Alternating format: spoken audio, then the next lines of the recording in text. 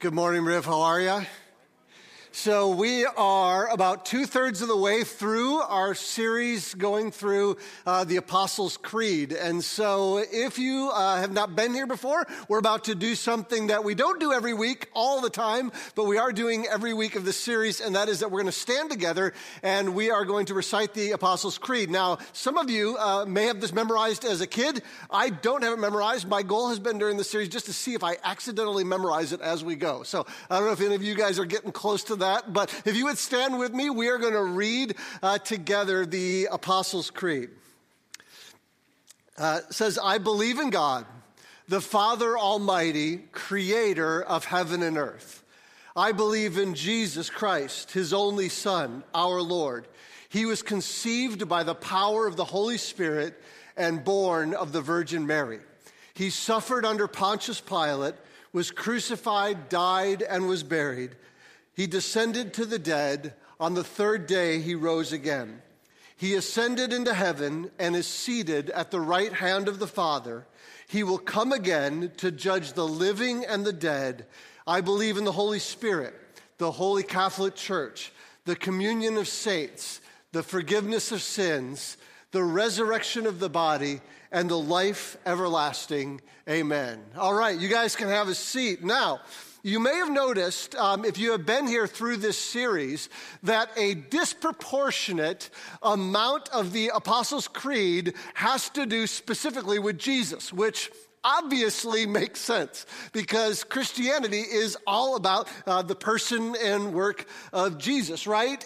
But this week, we are hitting the last chunk of the Apostles' Creed that specifically deals with Jesus by name. Obviously, we're going to talk about Jesus every week because we do that every week. But this is the last chunk of the Apostles' Creed that specifically talks about Jesus by name. And today, we're covering this kind of weird line where it says, He, Jesus, will come again to judge the living and the dead.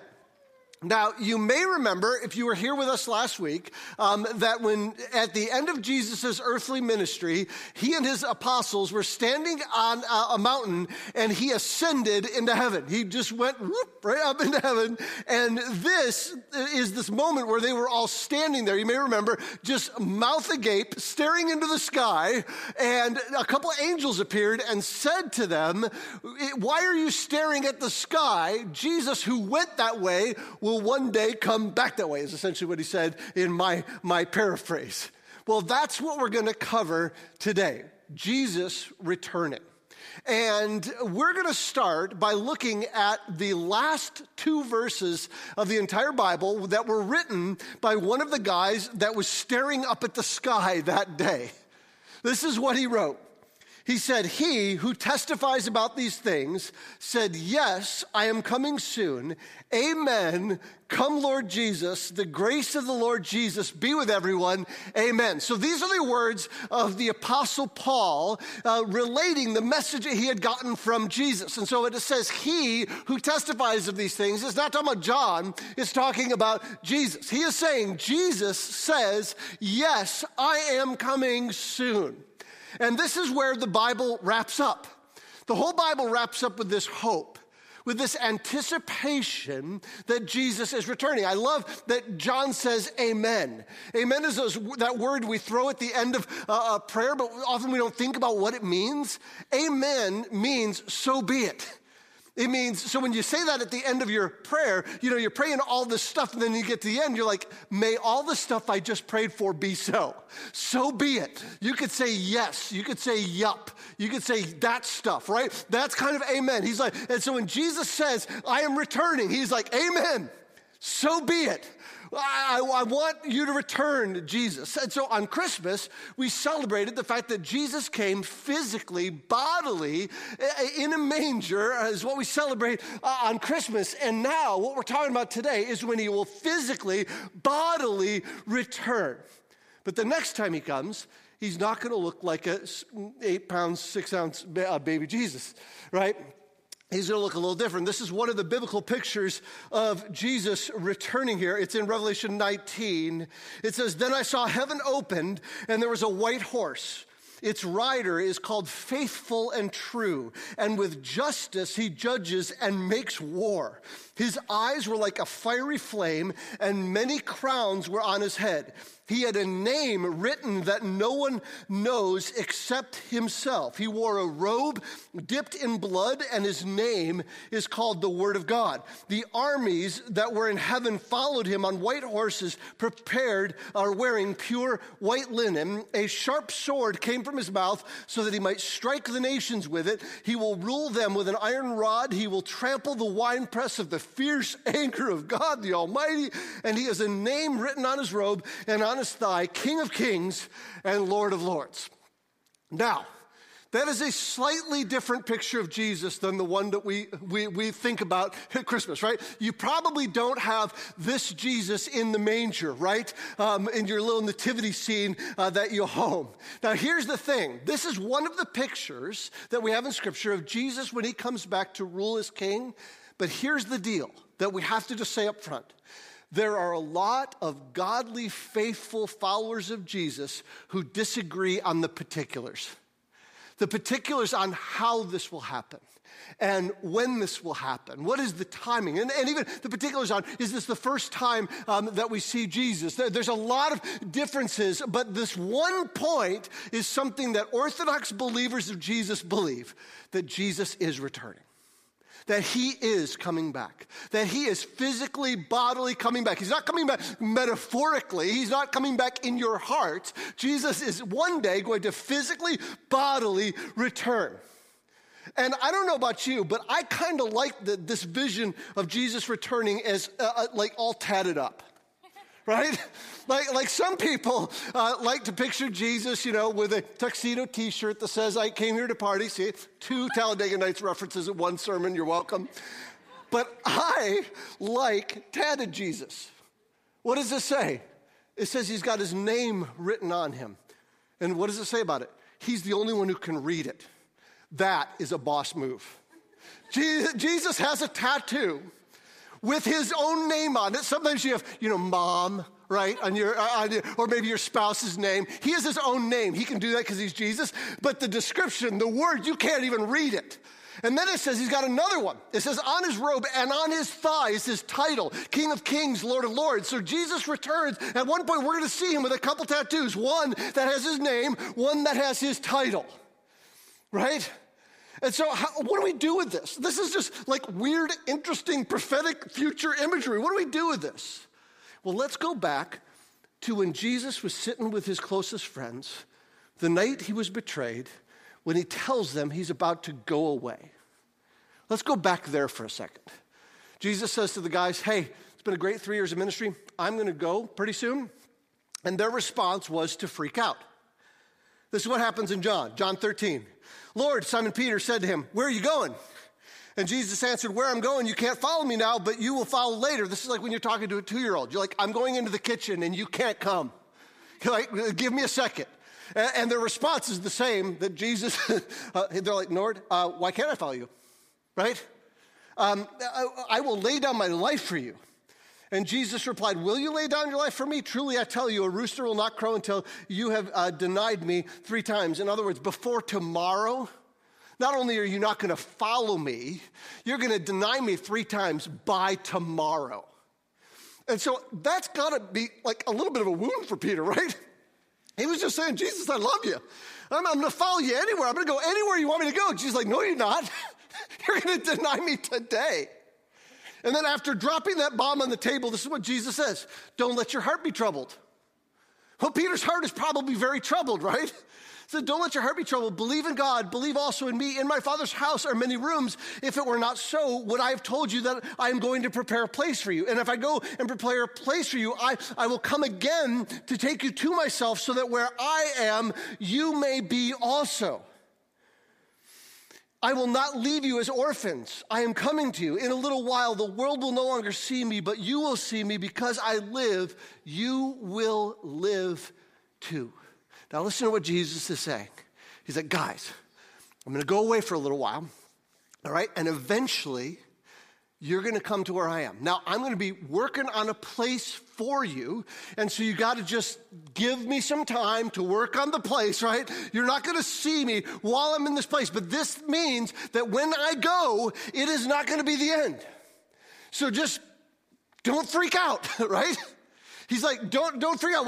Don't let your heart be troubled. He's just saying, don't panic. Don't freak out. Believe God. Believe me. Believe what I say, that I am coming back for you. And I've played this out in my head. I wonder how many times they repeated back to their hearts, don't be troubled. Don't freak out. Because this is right before Jesus' betrayal. He's like, listen, don't let your heart be troubled. Believe in God. Believe also in me. Did they say to their hearts, don't freak out when Jesus was arrested? What about when he died?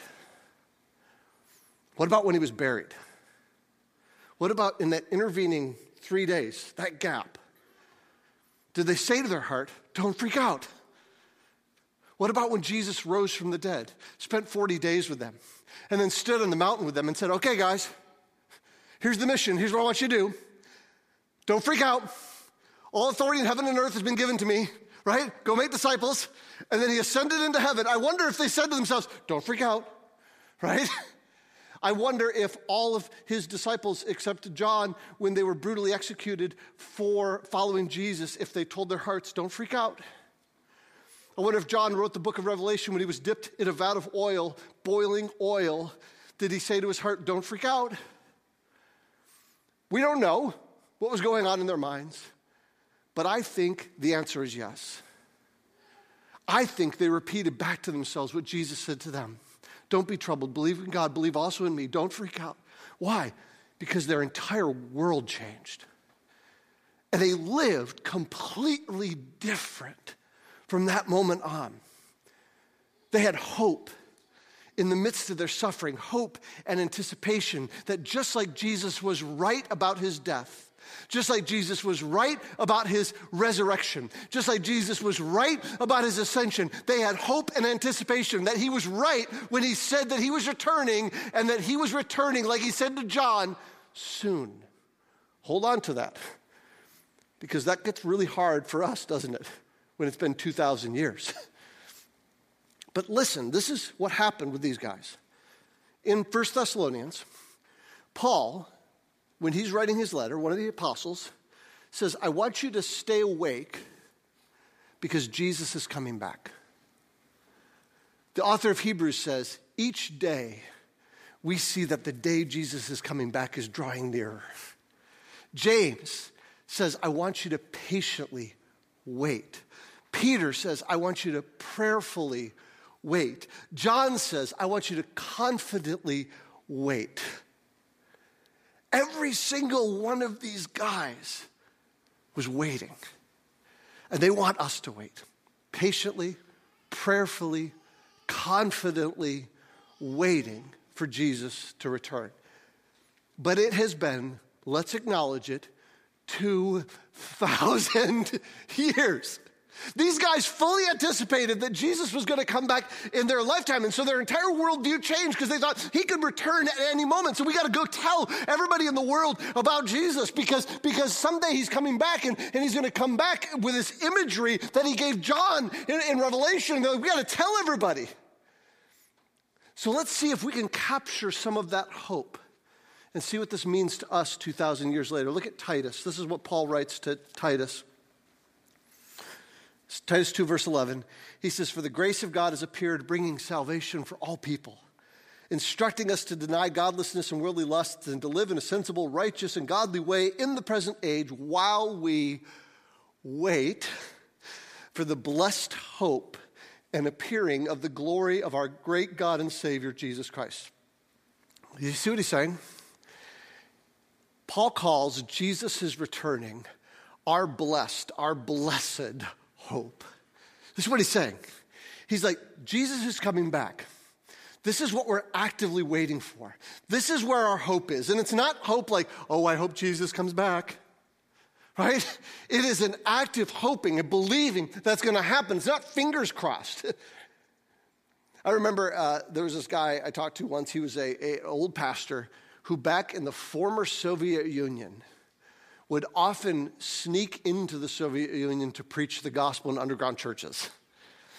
And I remember him saying that when he would sneak in, their church services were on average 3 hours long. You're welcome. That the church services included 3 sermons. You're welcome. And that the message of the majority of the sermons was always Jesus returning. That's what they focused on. In fact, he said most of the songs that they sang were about Jesus returning. Why? Because they were suffering. Because they were in hiding. Because they were in persecution. It's the same reason that the early church in the first century had that hope and anticipation. It's why they talked about Jesus returning so much. Because that's what our true hope is. It's not in this world. It's in something else. And listen how Paul talks about this active waiting. That's what he says. He says, for the grace of God has appeared, bringing salvation to all people. Remember, the grace of God is the thing that saves you. You don't save yourself. You don't bring yourself to salvation. No one else does it either. The grace of God through Jesus saves you. And he says, the grace of God that saves you, the same grace of God instructs you to deny godliness and worldly lust. What does that mean? Well, godlessness is just anything that's unlike God, right? So it's any time we fail to be perfect, right? So that's what godlessness is. And then he says worldly lusts. And we hear the word lust, our mind immediately goes to one place, right? It goes to sexual stuff. But lust is a huge, huge idea. You can have lust for power. You can have lust for money. You can have lust for a giant Instagram following, right? Lust and that pursuit of something that you think is going to give you ultimate satisfaction. So what he says is, anytime you're unlike God, that's godlessness, or anytime you're pursuing something in this life to satisfy you, and so you're pursuing it lustfully, what you do as a follower of Jesus, the same grace of God that saves you also instructs you to deny those things. And another word for deny, you can translate that renounce. And I kind of like renounce because it's like citizenship. It's like you're saying, my old citizenship had the rights and privileges of doing whatever I wanted, live a godless life, and to pursue whatever I wanted for me, kind of the lust of this world, right? And then I renounce that. I turn over that citizenship with those rights and those privileges, and I take a new one. A new one over here. That is not about me. And it's not about living the way I want to live, but how to live. He says, and to live in a sensible, righteous, and godly way now. In this present age. Do you see what he's saying? The same grace of God that saves you is the same grace of God that gives you the power to deny this stuff, gives you the same power to live a different life. To live sensibly and righteous and godly. The same Holy Spirit that lives in your life is the grace of God that tells you you can say no to sin and yes to Jesus. And that's a radical truth. Because so many of us, when we face temptation of all kinds of different things, just even think about the temptation to those lusts. The lust for power, the lust for money, the lust for fame, right? We sometimes think no one else has faced this the way I face this. That's what Paul says. Paul in 1 Corinthians, he says this. 1 Corinthians 10:13, he says, no temptation has come upon you except what is common to humanity. But God is faithful. He will not allow you to be tempted beyond what you are able, but with the temptation, he will also provide the way out so that you'll be able to bear it. Now think that through for a second. There's 2 truths in there, and it's often misquoted. First truth is, any temptation you face is common to all humanity. Now, you just say, that's not true. I call bull on that, right? But maybe it's just the specifics. You're drilling down into, the little minutia. But in the broad bucket temptation that you're facing, everyone faces those things. See, this is what happens. So often we're alone. And I think Satan, when he's tempting us, he says, you know what? No one else is dealing with this, so you just got to deal with this yourself. But there's no temptation you've ever faced or will ever face that is not common to humanity. And the second thing he says is what? God is faithful. In other words, the temptation doesn't have the power, God does. And the promise in this passage is not that it's not going to be hard. It's not going to be that you're in your own strength be able to gut it out. What is the promise of this passage? The promise of this passage is that there will always be a couple paths, right? You will always have another path. God is going to leave you an opportunity to say yes to him and to say no to sin. And so what happens is so often when we come to temptation, it's because we feel like we're alone. We feel like we're alone, and when we're alone, the power of sin and temptation is so much stronger on our life. But the Bible says, no, that's not true. You're not alone. And if you're a follower of Jesus, you have the Holy Spirit in your life as well, and you have other people. You have the church family around you. And Jesus offers you another path. And the grace of God that saved you is also instructing you, is also in training you on how to pick that path. But let's be super honest. Why would we? Think about these great truths. If you're a follower of Jesus, nothing can rip you out of God's hand. So why not do whatever you want, right? And then on top of that, temptation is kind of fun. Can we be honest? And can we be really honest? Sin is even funner, right? It's like the funnest sometimes. Think about the examples I gave earlier. Let's say you have power. You want to give that power up? And especially if you didn't have power before, you were powerless, and now you have power? Wow. What about money? Same thing. What about if you didn't have money, but now you have money? What about influence? That Instagram following, right? The influence, all those things. Would you be willing to let those things go? See, what happens is those things are a lot of fun, right? We like having power. We like having money. We like having prestige and all those things. And here's the thing. None of those three things are intrinsically bad. Scripture teaches us that power can be a good thing. God has a lot of power, and he uses it well. We see in Scripture that there's both righteous and unrighteous wealthy people, and righteous and unrighteous poor people. It has nothing to do with the amount of money you have, but about your righteousness. When it comes to platform, look at the Apostle Paul and the platform he had, what he used it for the gospel. If he had an Instagram account, right? How would he be leveraging that? And so the idea is not that we have these things, but how we use these things. And what does he say? To use those things in a new way. To use our power and our platform and our money and our internet fame and all that for the good of others. And to tell people about Jesus. To say, my hope is not in this world. My hope is not in that power. It's not in that money. It's not in that platform. Or even the lack of those things. And then people will say, why are you living like that? And that should not surprise us. This is what Peter wrote. In 2 Peter 3, verse 4, he says, people are going to say to you, where is Jesus' coming that he promised? You say you have hope that one day Jesus is returning to set all this straight, and that's what you're living for? Where's he been? Ever since our ancestors fell asleep, all things continue as they have been since the beginning of creation. Right? They're like, where's Jesus? Peter was writing this just a couple decades after Jesus ascended into heaven. And if people were saying that to him then, how much more are they saying now? This is a crock. Christianity is lying to you. Why? That's what people say. Like Jesus said he's coming back 2,000 years ago. You actually believe that crap? And then people died. And then generations of people have died. Thousands of years, centuries have gone by. Jesus is a liar, people will say. You can't trust Jesus. So what do we do with that? This is what Peter says. They deliberately overlook this. By the word of God, the heavens came into being long ago, and the earth was brought about from water and through water. Through these, the world of that time perished when it was flooded. By the same word, the present heavens and earth are stored up for fire, being kept for the day of judgment and destruction of the ungodly. In other words, this is what he's saying. Everything in the world happens by the word of God, by his promises, right? He created the world with his word. By his word, the world was flooded in Noah's day.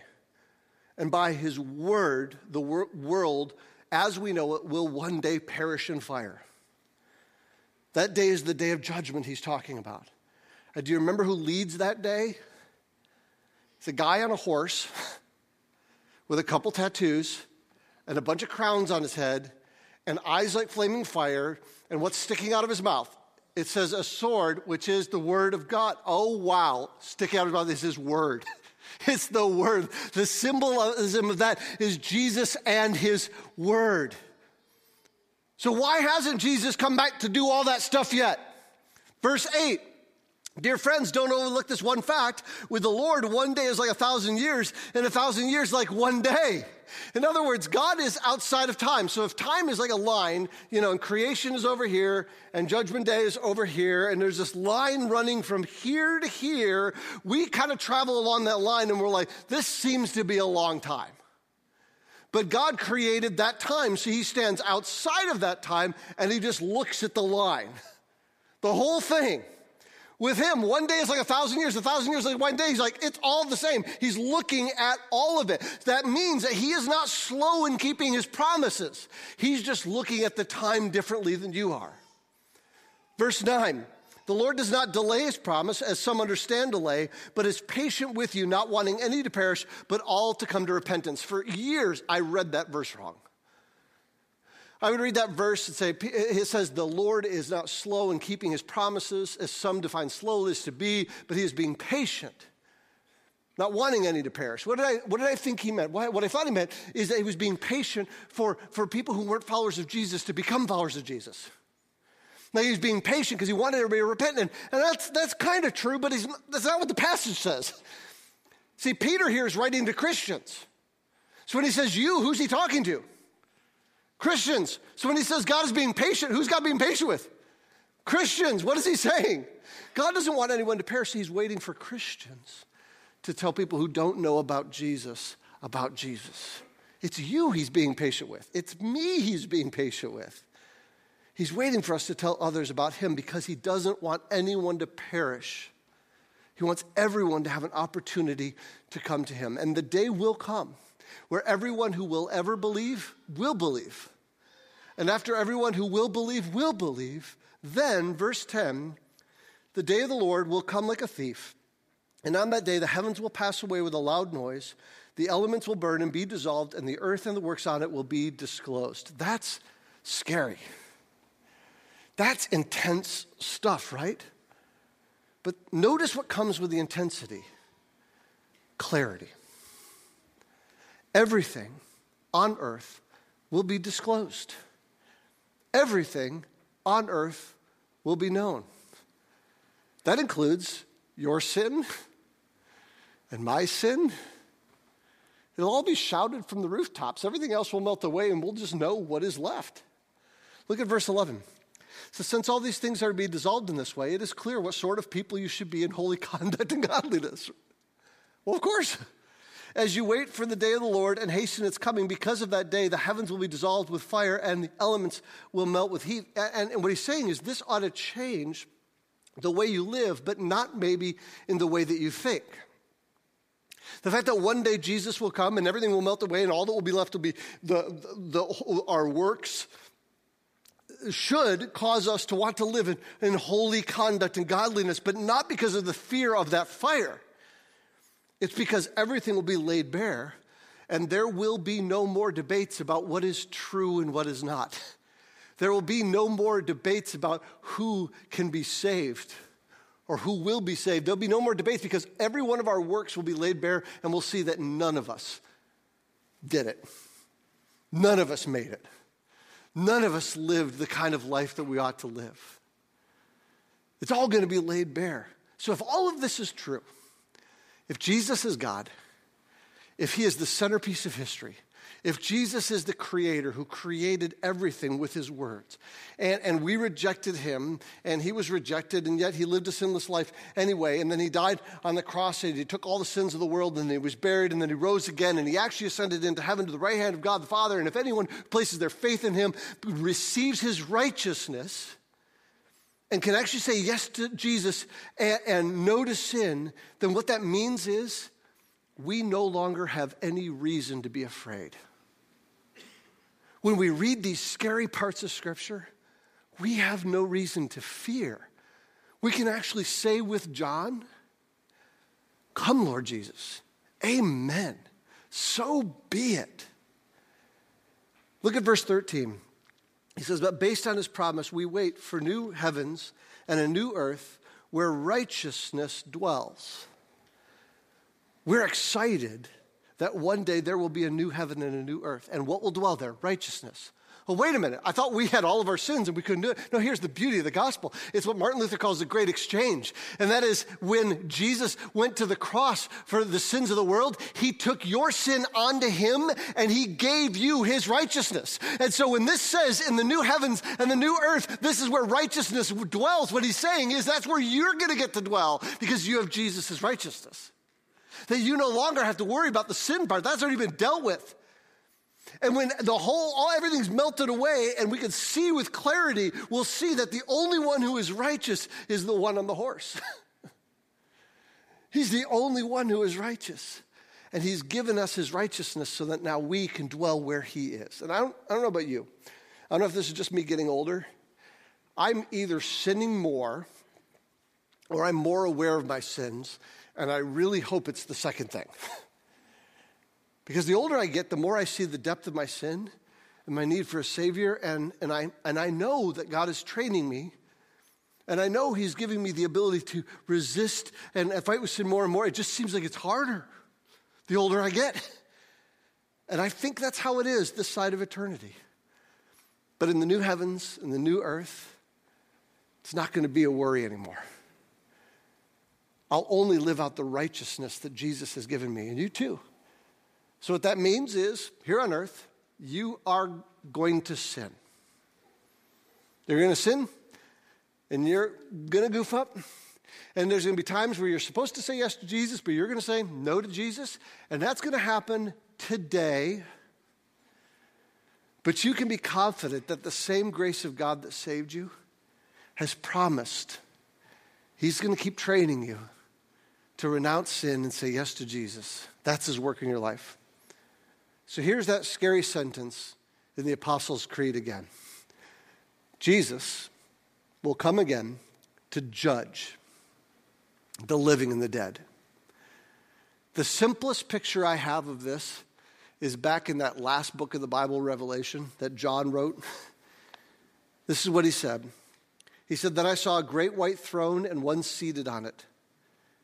Jumped off of his horse, got on the throne. Earth and heaven fled from his presence. Imagine that. Just picture it. Jesus jumps out of the throne, and heaven and earth just can't even stand it. They just run away. And no place was found for them. They couldn't hide.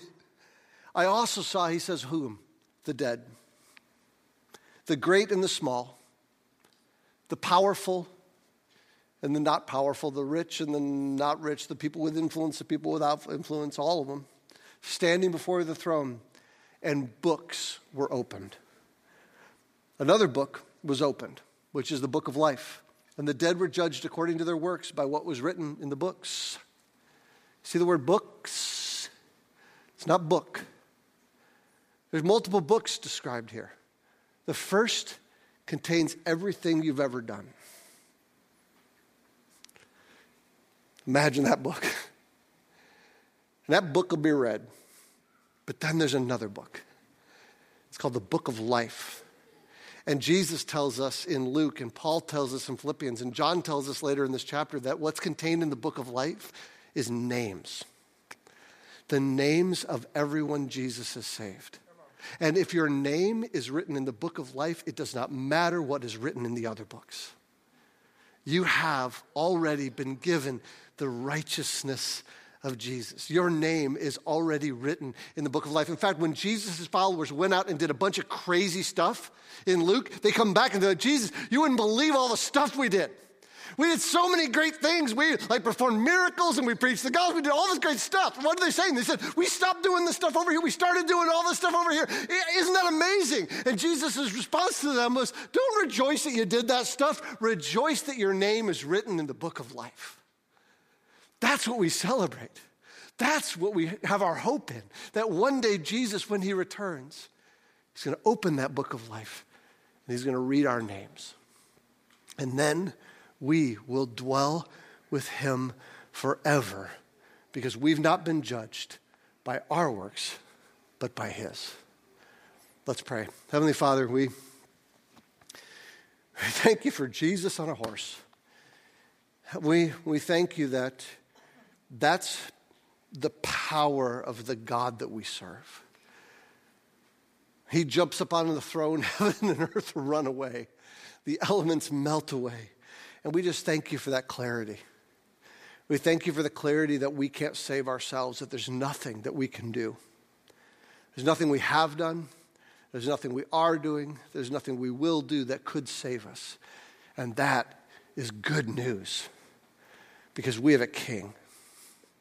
We have a guy on a horse with tattoos down his side who calls us friend, who calls us brother and sister. We thank you that for those of us who have placed our faith in Jesus, our names are written in the book of life. And so we hope. We live with anticipation.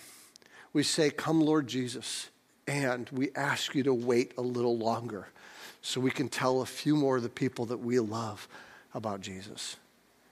We pray all this in his precious and saving and powerful name, our King of Kings, our Lord of Lords. Amen.